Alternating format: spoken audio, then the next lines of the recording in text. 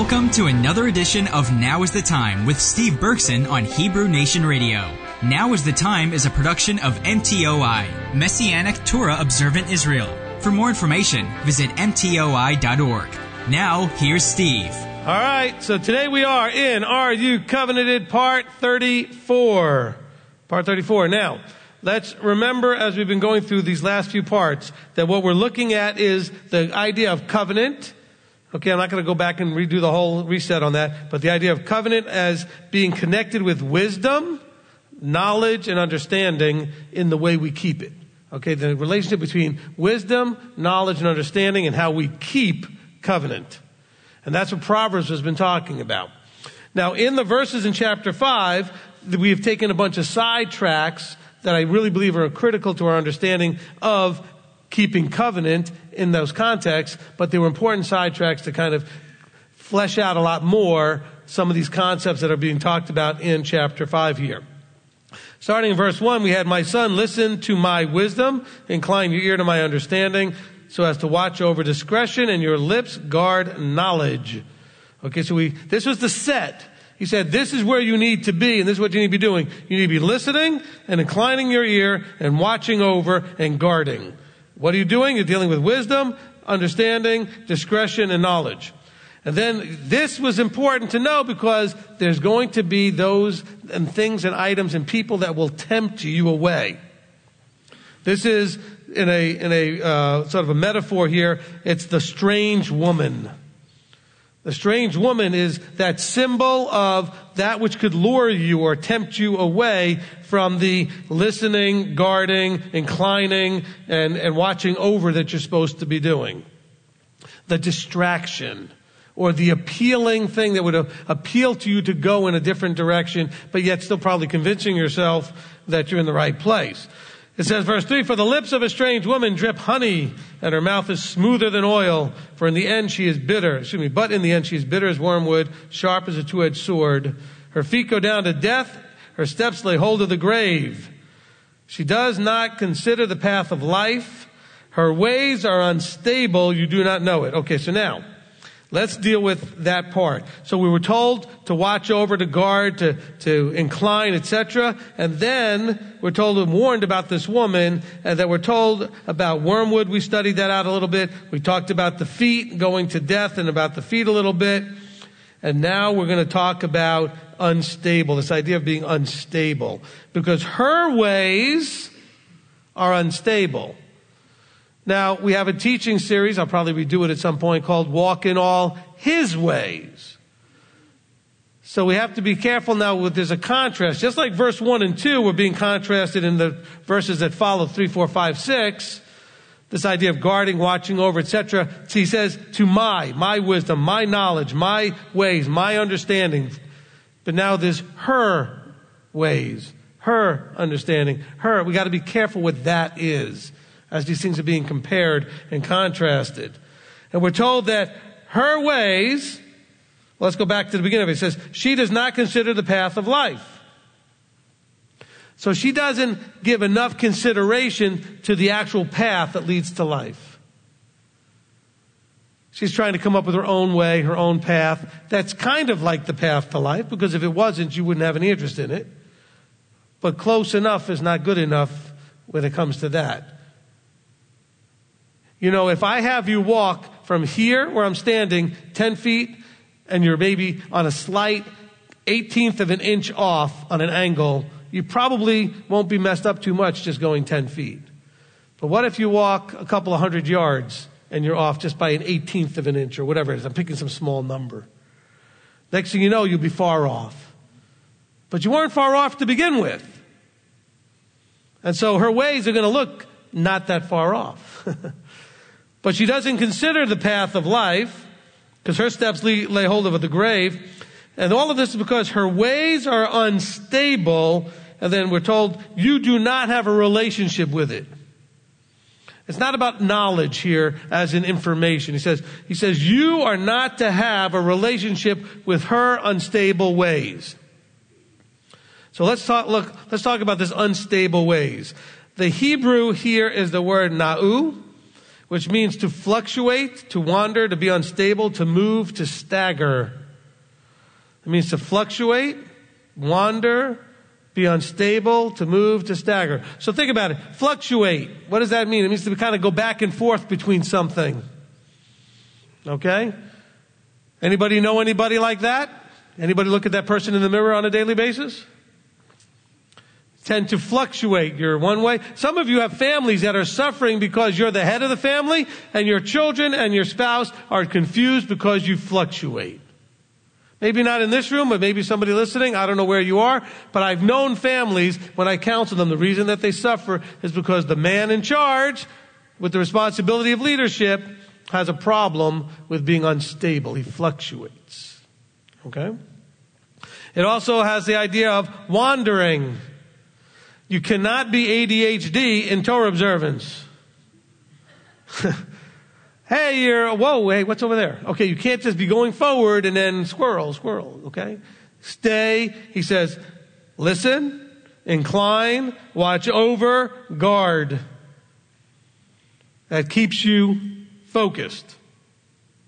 So don't wander. Because that's how we can happen. We just sort of wander off. And the way you wander off is you found a teaching or somebody said, hey, why don't you come check this out or read this book? And next thing you know, you're starting to wander off. That's not to say you can't read or listen or watch anything. Be careful about it, either causing or creating an opportunity for you to wander. Okay? To stray off. To be unstable. To move and to stagger. You know what? Some of us sort of are stumbling along, like staggering, like a drunk. You know, we kind of stumble in this direction. And now stumbling meaning you really don't know what you're doing, so you kind of keep tripping up all the time. That's because you're unstable. And so you're not on solid ground. You're not standing on your feet nice and strong. And so you kind of, trip over yourself, trip over different things. So being unstable, let's go ahead and read in James a little bit about this idea about being unstable. James chapter 1. James chapter 1. We begin right at the beginning of James chapter 1. And we also know that James's name wasn't James, Yaakov. Thank you, King Jimmy, for naming him James. Yaakov. We'll begin in verse 1. Yaakov, a servant of Elohim and of the Master Yeshua Messiah, to the 12 tribes who are in the dispersion, greetings. Okay, so this is Yaakov. Who is Yaakov here?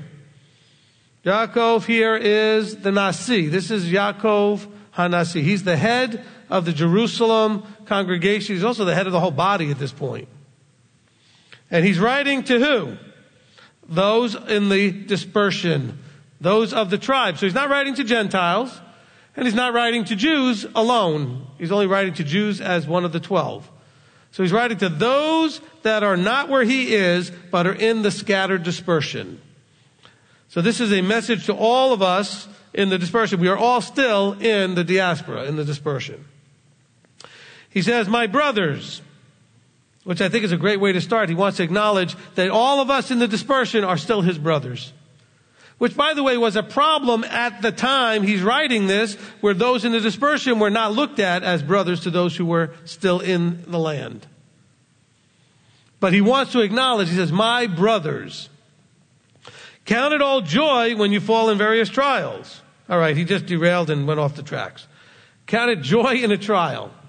Because remember, he's talking to them the fact that they're already out there. Now, I quote this verse a lot, but I don't usually explain the point of the verse, which is he's talking to brethren, to the brethren that are out there in the dispersion, who are in already, just in that fact, in trials.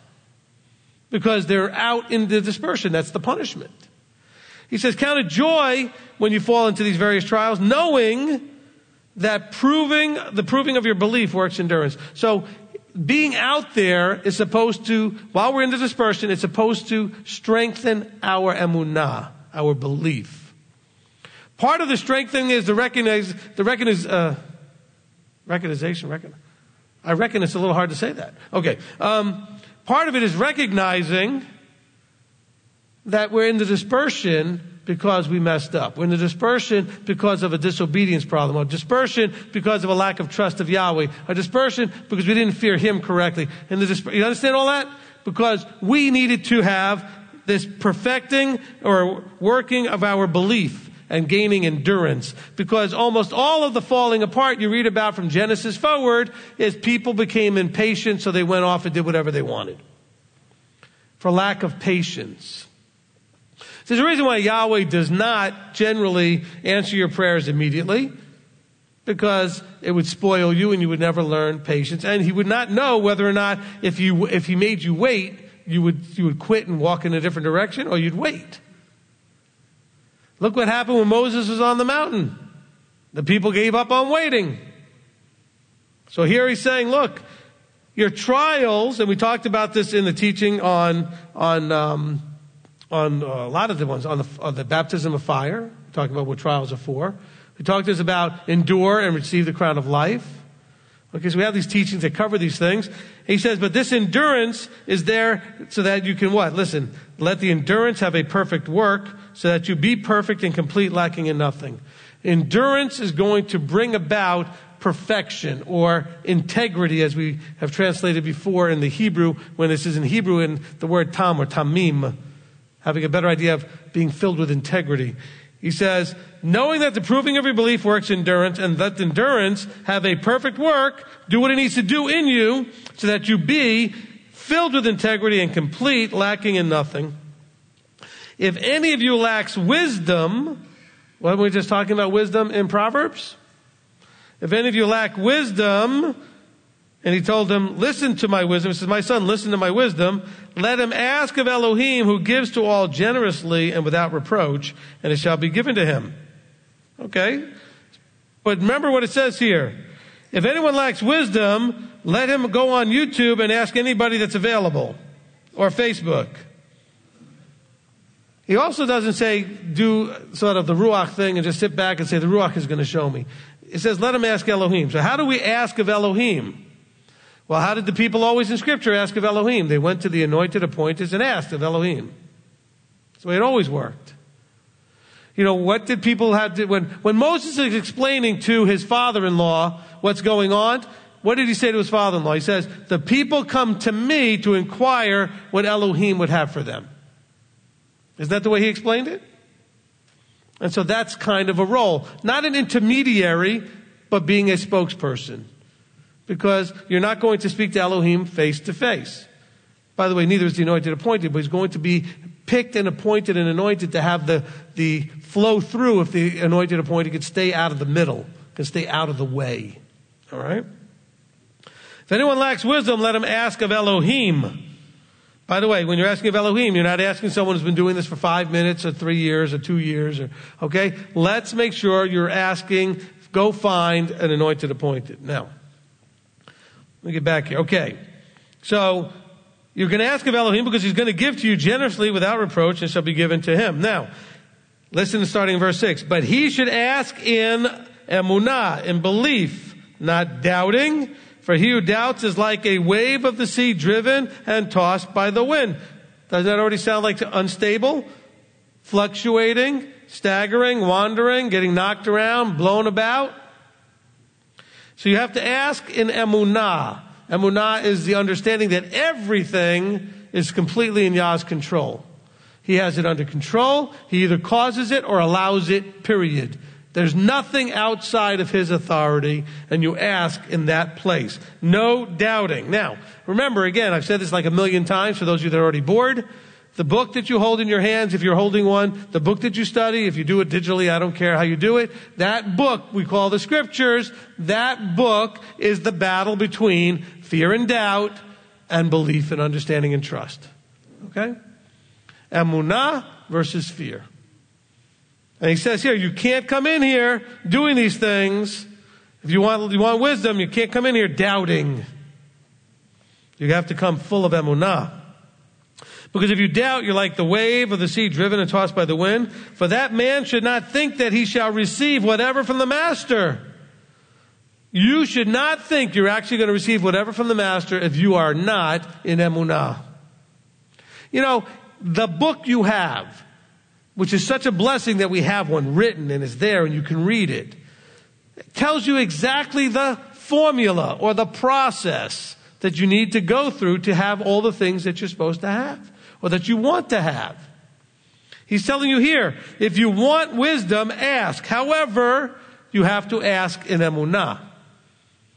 Why emunah? Because what he gives you might not look to you like wisdom.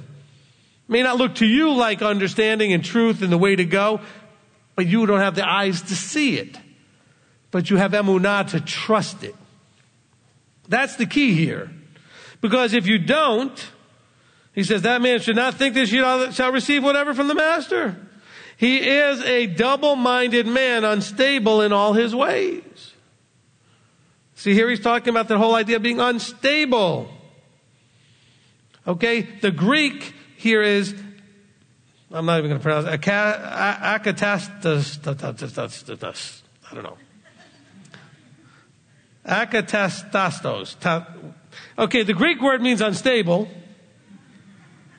but it also means inconsistent or inconstant and restless. So there's another aspect here that kind of why I said the ADHD thing.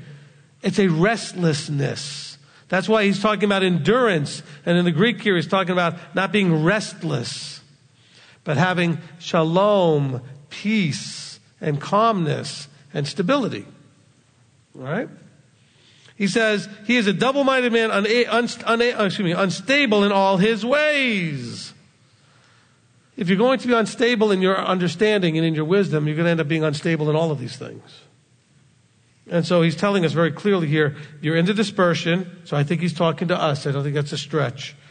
He says, look, you're going to have trials. And these trials are there to prove your belief, your emunah, and work endurance. Because without it, you can ask for wisdom all you want, and you're not going to necessarily get it. He says, because that man, if he asks in a doubting place, he should not think he's going to receive anything from the master.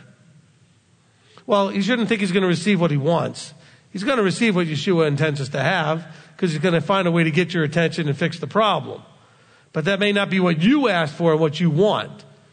Remember, he doesn't always give us what we want, but he always gives us what we need. We just don't always understand that, because that can be really tough. Do you remember, and I don't have the verse quoted here, but do you remember when Yeshua was with them in the boat and the wind was blowing, literally tossing them about? And they were not in emunah. They were flipping out and freaking out. And I always make the point, for those in case you were wondering how bad it could have been, these guys, a bunch of them in there were fishermen. They were used to rough waters. For them to say, we're perishing, we're going to drown and die, it was pretty rough. Because these are guys that were not afraid to be out on a boat and a little bit of rocking of the waves. But it was rough. They were actually afraid they were going to flip over, capsize, drown, etc. And he's there, apparently asleep. Now, I don't happen to think he was asleep. He looked at them asleep, but he's paying attention and watching what they're doing, I'm sure. And he's not afraid of anything. And he knows what's going on. And he's in a total place of shalom. He is calm. And he looks at them like, why are you afraid? I'm here. Which is the metaphor for all of us in our lives. Why are you afraid? He's here. Why are you all agitated and freaked out and unstable and staggering and restless and all this other stuff? He's right here. He's in the midst of you.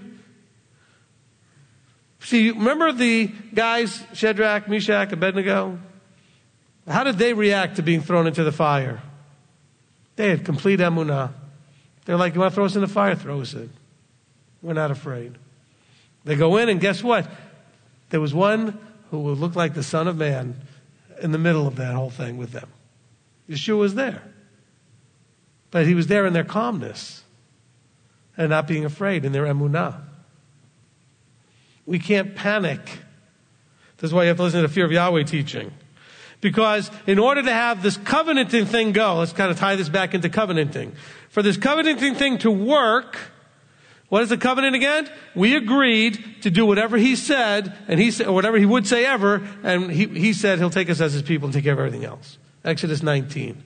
So we have that going on. But we also know that a covenant is an agreement in which there's a specified things that are expected to be done or not done. The thing is, you're going to be unstable in doing those things if you're walking in fear and doubt and not in emunah. And you're going to need wisdom, because he says here, even James says the same thing we read in Proverbs. Do you think James knew Proverbs? Okay? He says you're going to need wisdom, because after talking about trials and that it proves your belief and it works your endurance, he says you're going to need wisdom. If any of you lacks wisdom, why would he mention wisdom here? He just said that the endurance, etc., is going to bring about, a perfect and complete work. But it's going to take wisdom. And he says, in order to do all this, you're going to need wisdom. So if you lack it, you better ask for it. But if you're going to ask for it, you better do it in belief, in emunah. Otherwise, he's not going to give you what you ask for. Don't think you're going to get what you ask from the master if you're unstable, if you're a double-minded man. By the way, double-minded. So what's this double-minded thing? It means you have a mind that goes in two different directions. On the one hand, you have a mind towards loving Yah with all your heart and strength and might, etc., and loving your neighbor as yourself. And then you got the other mind that just wants to do whatever you want to do. That's your double mind. The one mind that wants to do the two great commands in their full context, and the other mind that wants what you want. It's not going to work that way. It can't work that way. Because you're demonstrating when you do that you don't trust him to give you really more blessing than you could have thought of. He says it's not even in man to understand and even conceive of all the blessings that he could pour upon you. But you think you've got it all figured out. So you're going to go and push your agenda. That's not wise. We'll put it that way. Let's go to 2 Peter, 2 Kepha. And we'll go to chapter 3. We'll read a couple of verses here. Beginning in verse 14. So then, beloved ones, looking forward to this, do your utmost to be found by him in shalom, in peace, spotless and blameless. Okay, let me start with, I've had a couple of conversations about this recently. Okay? Understand this is your requirement, to do your utmost. Your requirement is not to be found spotless and blameless. Do you understand the difference?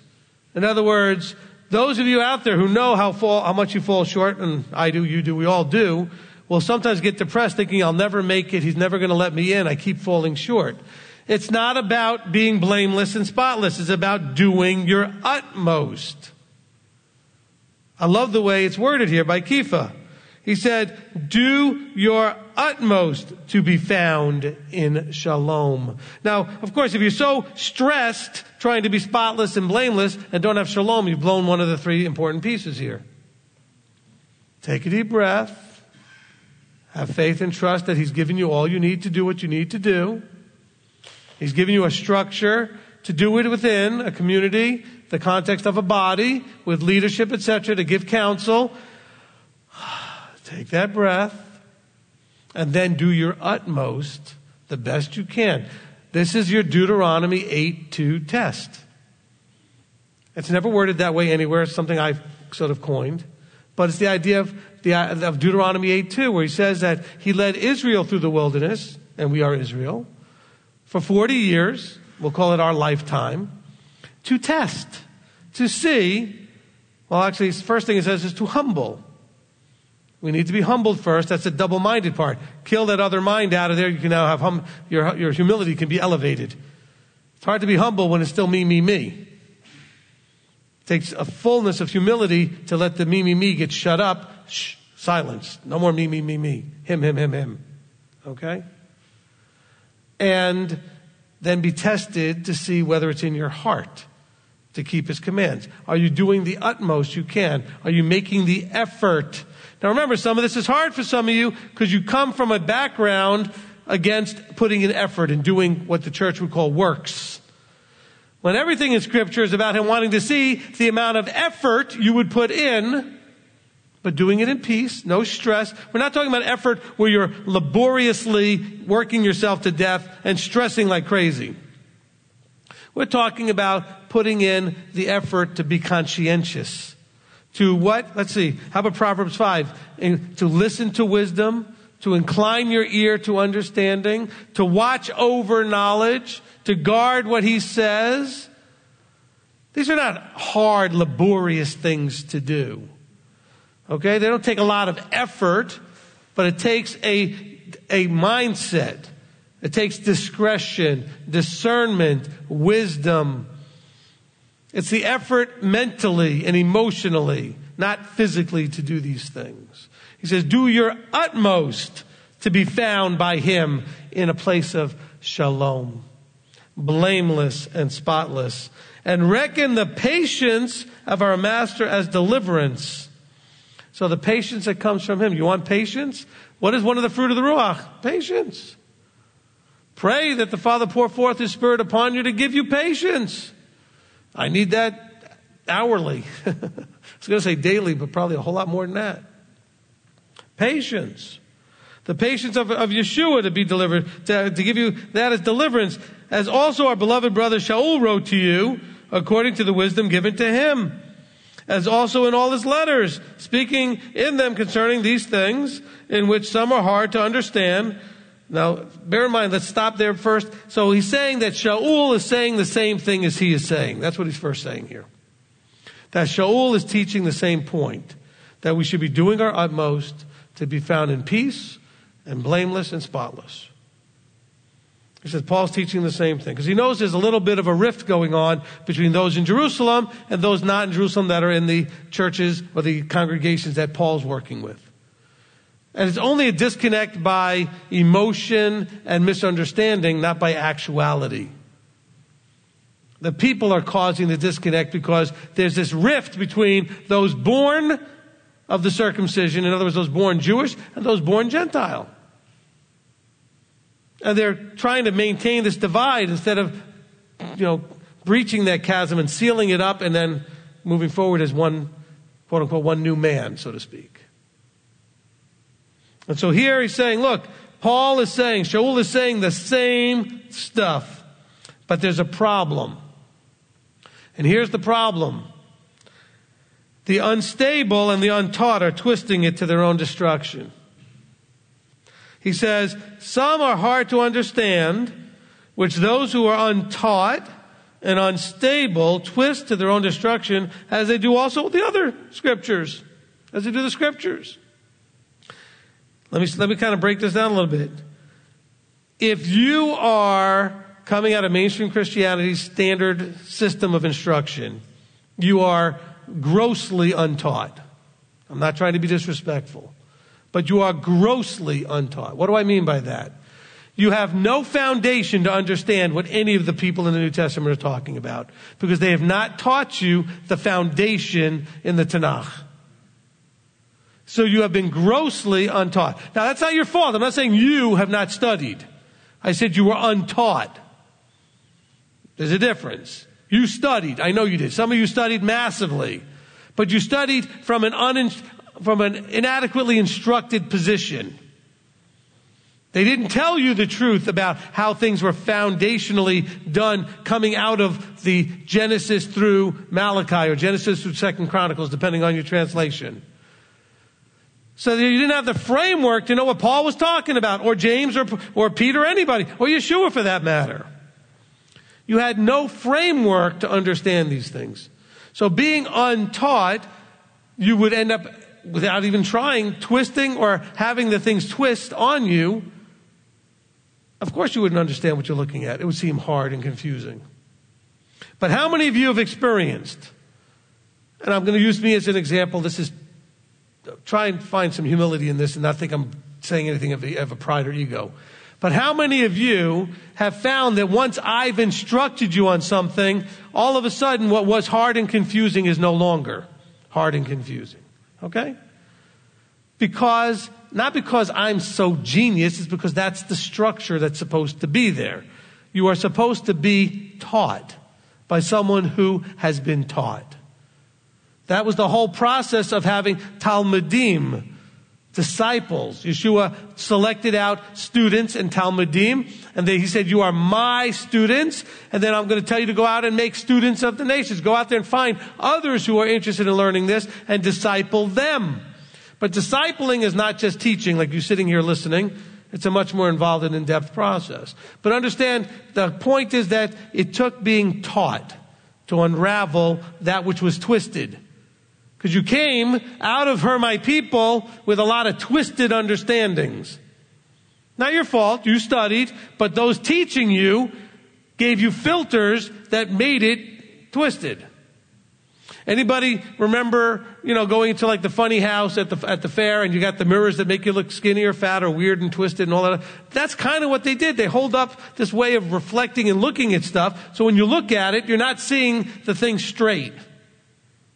So it's not your fault.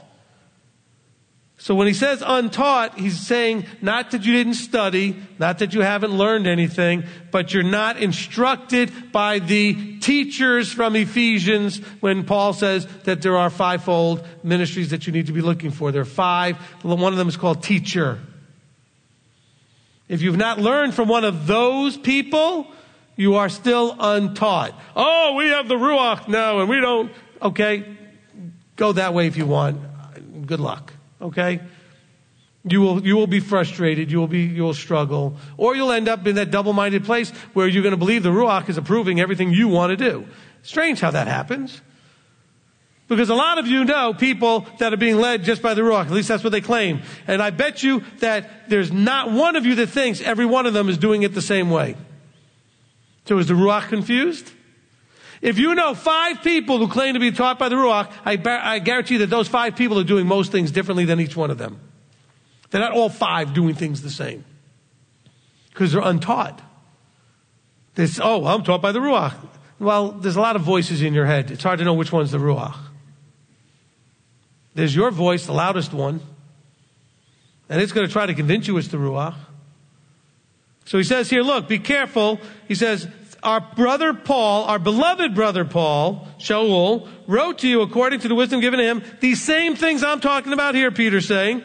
And he said, and also in his letters, speaking of them concerning these things, these matters, in which some are hard to understand, which those who are untaught and unstable, so not only they're untaught, but they're unstable, they're fluctuating and they're wandering and they're being influenced by the different voices in their head. Hasatan's trying to get them to do one thing. They want to do something different. They're not stable. It takes a lot of stability to find a teacher, choose a teacher, and stick to your teacher. You know why? Because we're all ADHD to some degree, or at least ADD. Maybe you're not hyper, but you certainly have attention deficit problems. Because it doesn't take much for you to be watching a teaching and your eye catches on the sidebar. Oh, that looks interesting. How many of you have been in a teaching and with less than 15 minutes into it, let's say it's an hour teaching, you've already clicked on something else because you couldn't just sit there, you were distracted. Okay? Because while you're listening, your eye caught something on the side. Oh, that looks good. I'm not saying you left the teaching complete to you. Maybe you paused it and opened it up in another link or whatever, but you get distracted. He says here, this is what happens, and they're untaught, they're unstable, and they twist these things to their own destruction. Destruction meaning that it will ultimately not lead them where they hope to go. Am I making sense here? They're hoping to go to the kingdom, but it takes following it in an instructed, correct way to get there, not in a twisted way. Okay, you need stability. He says they also do this to the scriptures. They do this not just to what Paul says, they do it to everything. By the way, we see this throughout Christianity when they say, well, you don't have to eat kosher anymore, and, Saturday doesn't have to be, you can do Sunday. Actually, I love the people who say to me, well, we can keep any day. So I always ask the same thing, and you should do the same thing. Anybody ever do that to you? Say, well, I can keep any day? First thing out of your mouth should say, well, which one are you keeping? Because they're full of it. Oh, did I say that out loud? They're full of it. They're just trying to throw nonsense at you to deflect from the reality. If they really believed it, they'd keep a day. Oh, okay, if that's true, which one do you keep? Oh, well, I don't really, Call them on it. Don't let them just throw that out there. Because you want to argue against, well, no, you can't just do whatever day you want. It has to be Shabbat. No. Before you even get there, first call them out on being hypocrites. Don't throw that at me and you're not keeping anything. Because now you're telling me I have to keep something. I could just do it any day. Fine. So we agree you have to keep something. I think it has to be Shabbat. You think it could be any day. But you prove your belief that you're actually doing it. Call them out. I've called out lots of people. Not a one of them keeps anything. They just throw that out there thinking that it's just going to deflect everything. Call them out on it. Okay. But I do it gently. I say, great. Which day do you keep? And they look at me like, I wasn't expecting you to ask that. I thought you could just argue about Saturday with me again. Because they're ready for that argument. All right. Now, he says, this is important, continuing. You then. Remember, he just warned you and said, Shaul's teaching the same thing I am, but those who are unstable, those that are untaught, twist these things. He says, you then, beloved ones, being forewarned, watch, lest you also fall from your own steadfastness. What's the opposite of steadfastness? Unstable, fluctuating, wandering, staggering, restless. He says, lest you fall from your own steadfastness, being led away with the delusion of lawlessness. Now, he doesn't just say lawlessness. He says the delusion of lawlessness. So he's being very strong here. He's saying you. You just heard what I said, you. He says, he also wants to be careful. He says, beloved ones. He doesn't want to just come in your face. He says, you then, I love you. He says, being warned now, watch out, lest you fall from your solid, strong foundation, from your base, from your stable place. Listen now, being led away by this thing called the delusion of lawlessness. The delusion of lawlessness, in my opinion, doesn't say it here, is this. It's the delusion that my lawlessness is not lawlessness. Did that confuse anybody? In other words, will you have convinced yourself, or the people you're listening to are convincing you, that doing something that's against the Torah is okay, it's not breaking it. That's the delusion of lawlessness.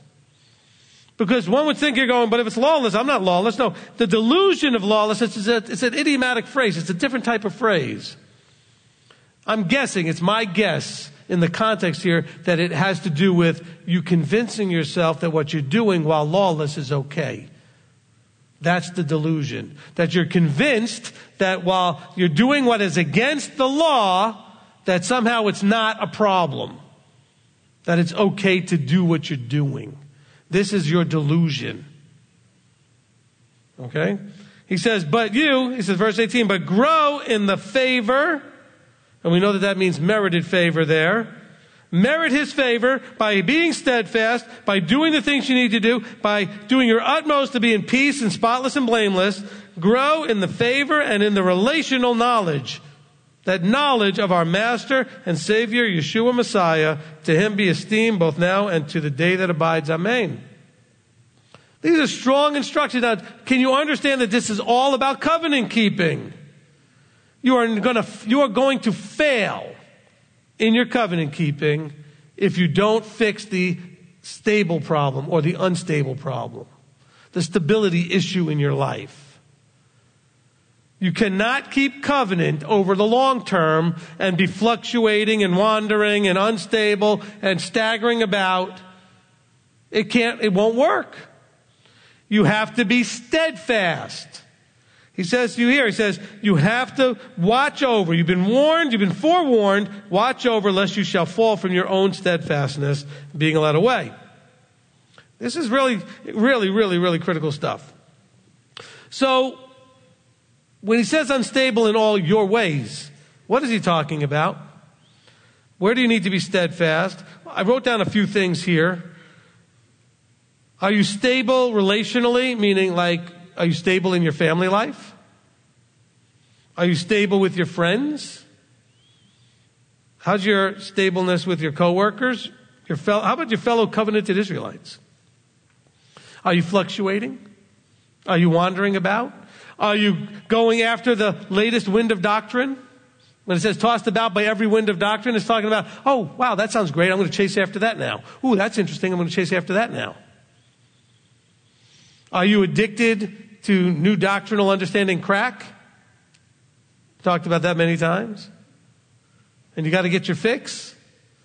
You need a fix? Go to any conference. They sell it right there in the marketplace. Everybody's got a DVD series of new doctrinal understanding crack. Some people come to me asking me about my teachings on some of those subjects. And I go, no, I don't have those. I've got basic, straightforward, fundamental halachic teachings.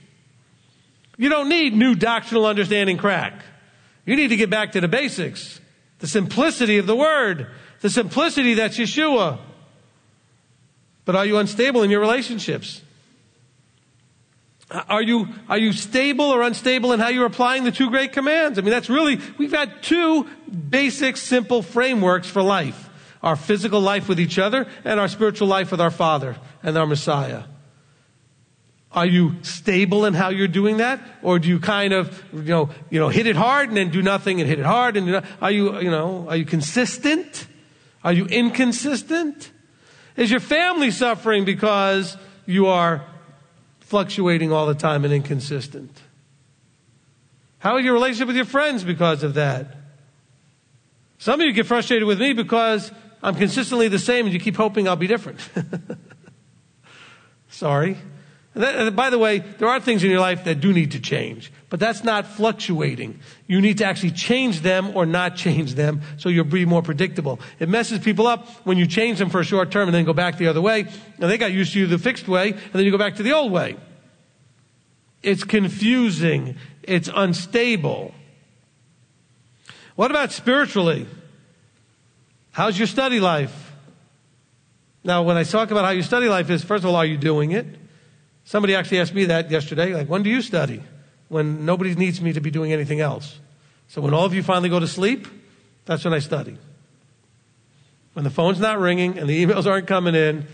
So I do study. I just don't do it when anybody can need me for something.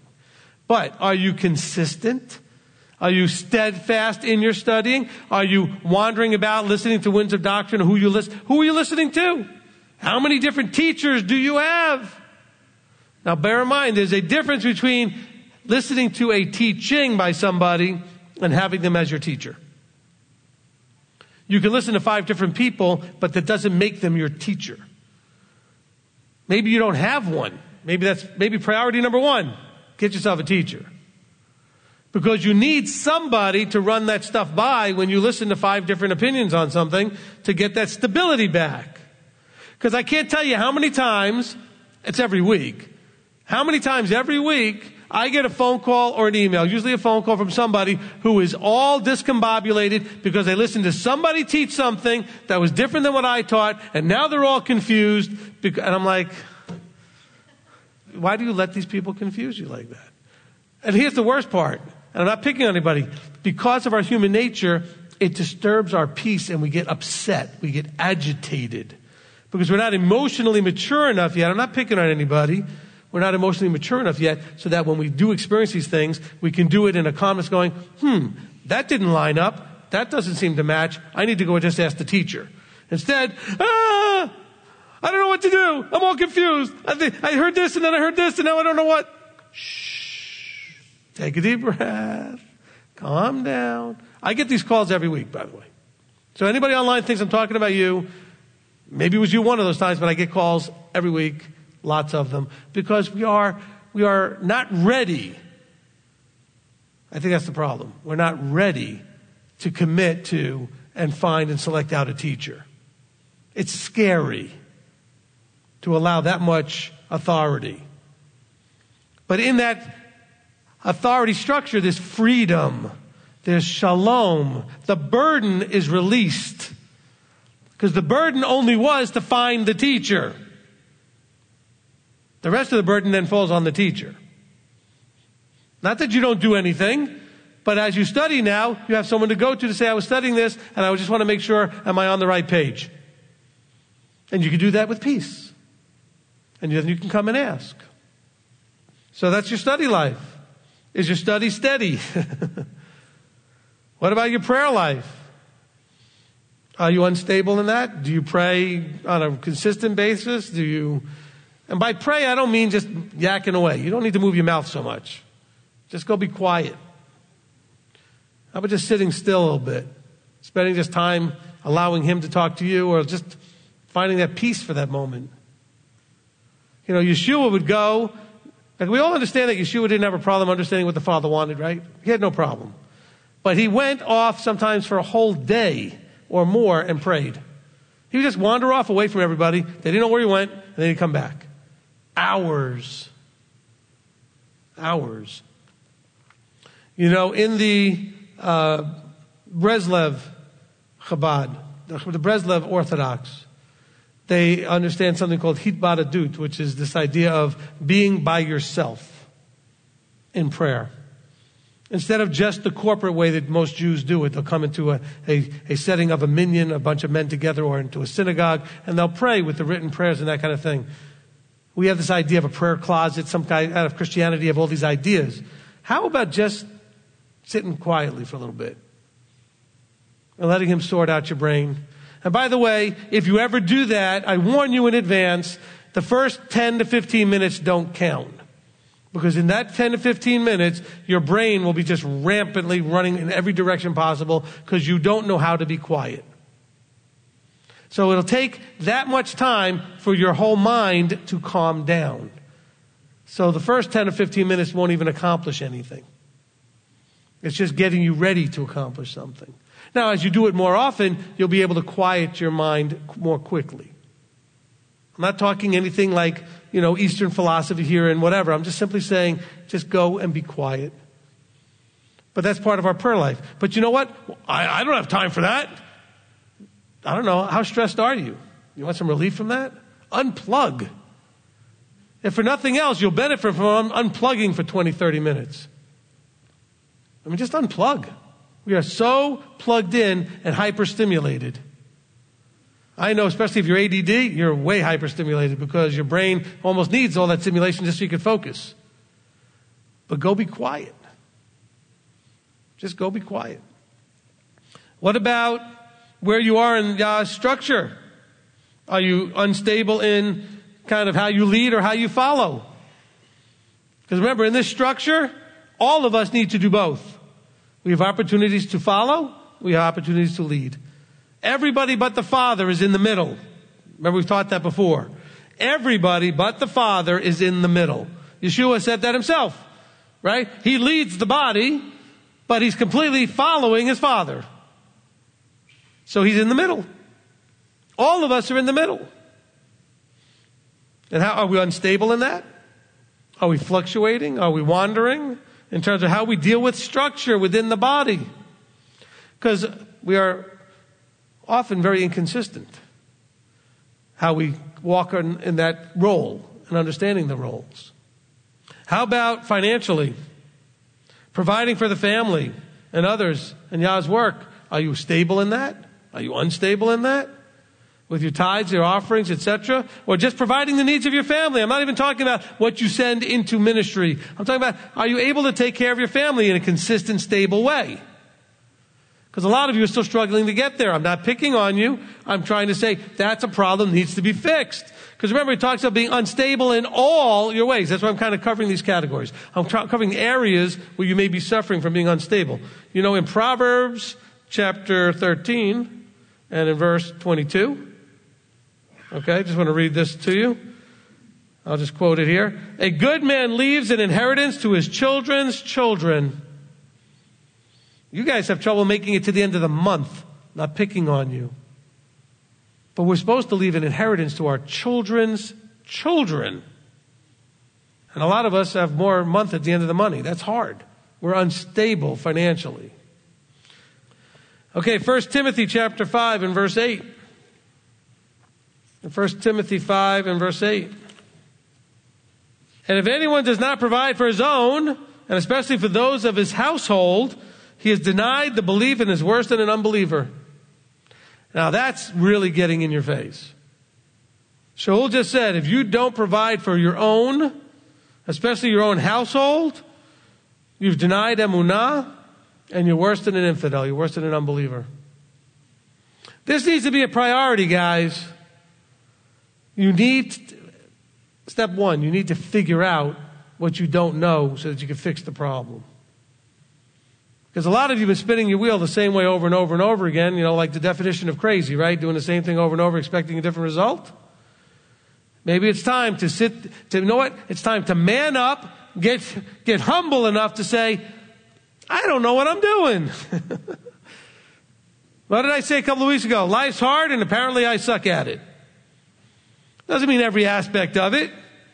But maybe you're really struggling in that area, the area of finances or whatever it is. Let's help try to figure out how to make that become stable, a big stable base for your whole life.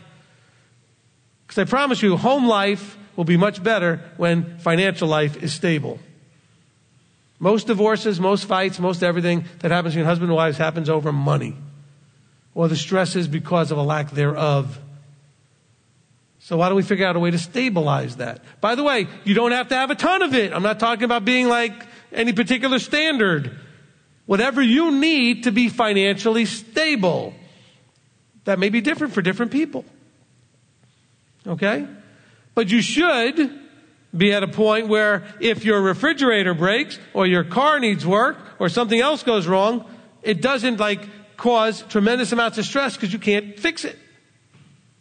That would be a nice place of stability where if something goes wrong, you can handle it. Keep our good friend Murphy out of your house. Murphy's Law. Whatever can go wrong will go wrong. All right? But Murphy loves to be in your house when you don't have the money to pay for it. How many have experienced this? When you've had plenty of money in your pocket, Murphy seemed to be not doing a whole lot. But as soon as there was no money in your pocket, he showed up every day. Okay? And some of you whine and complain because as soon as you get some money, something goes wrong. Better that it happened when you had the money than when you didn't. Why are you complaining? That's why Abba helped you get the money so you can handle the thing. And it waited till you had the money. That's good. This is a good thing.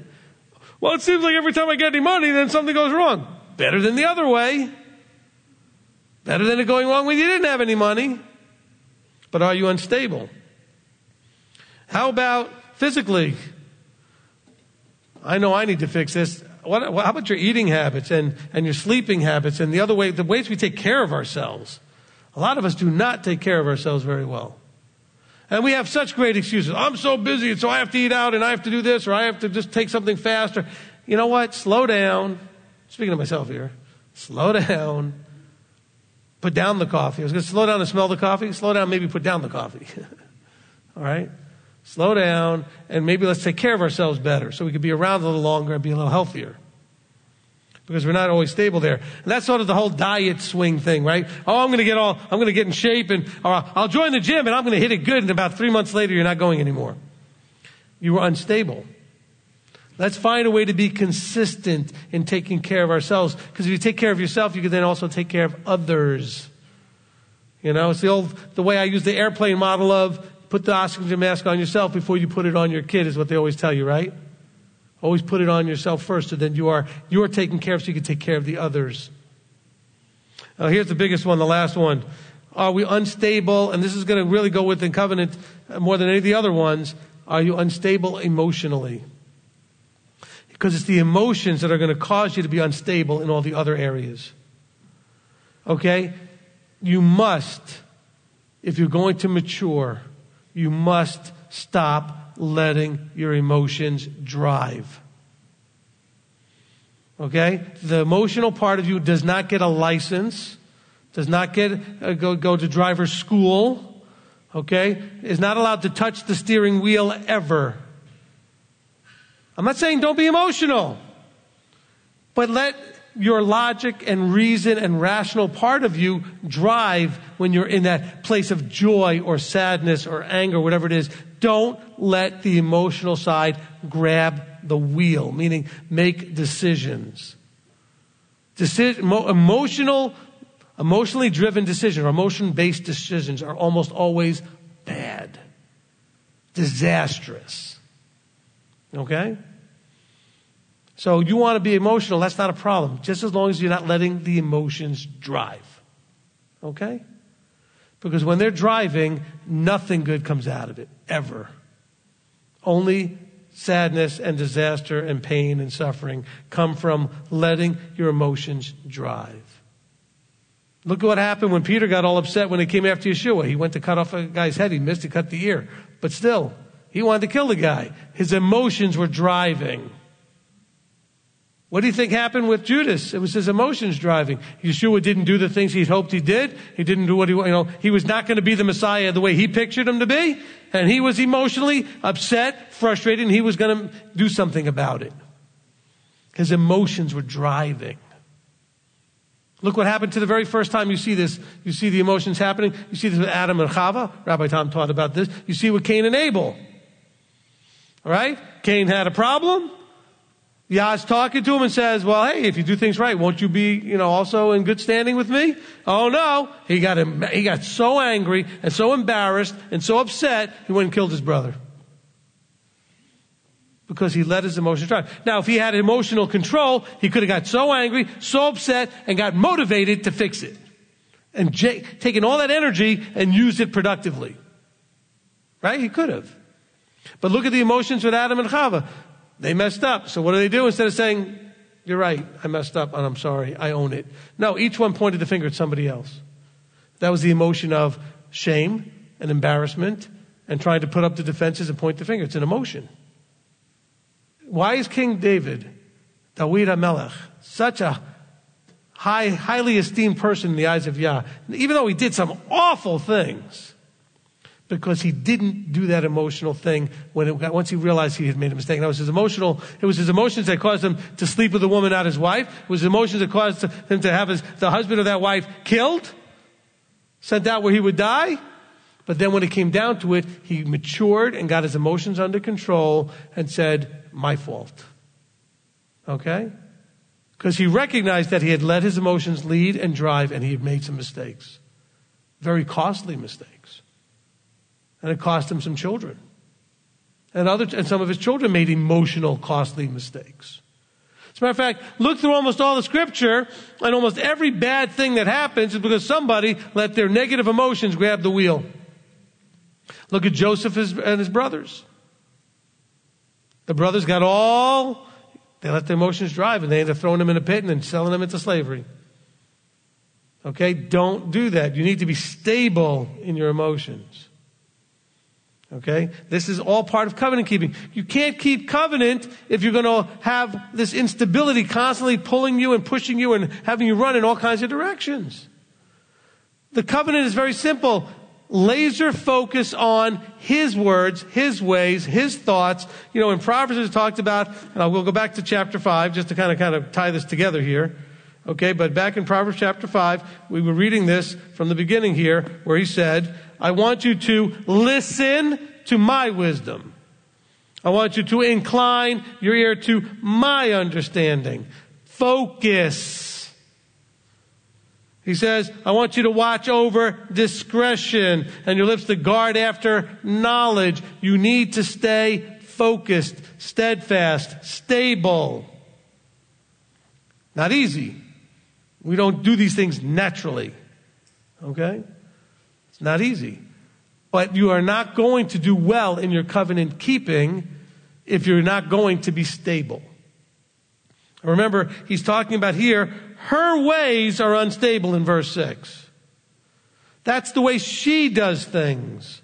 She just kind of erratically does whatever and is tossed about and is changing minds. Look, I knew a guy who was in leadership within this bigger thing known as Hebrew Roots or whatever you want to call it over the last 20 years. He's changed his calendar 4 times.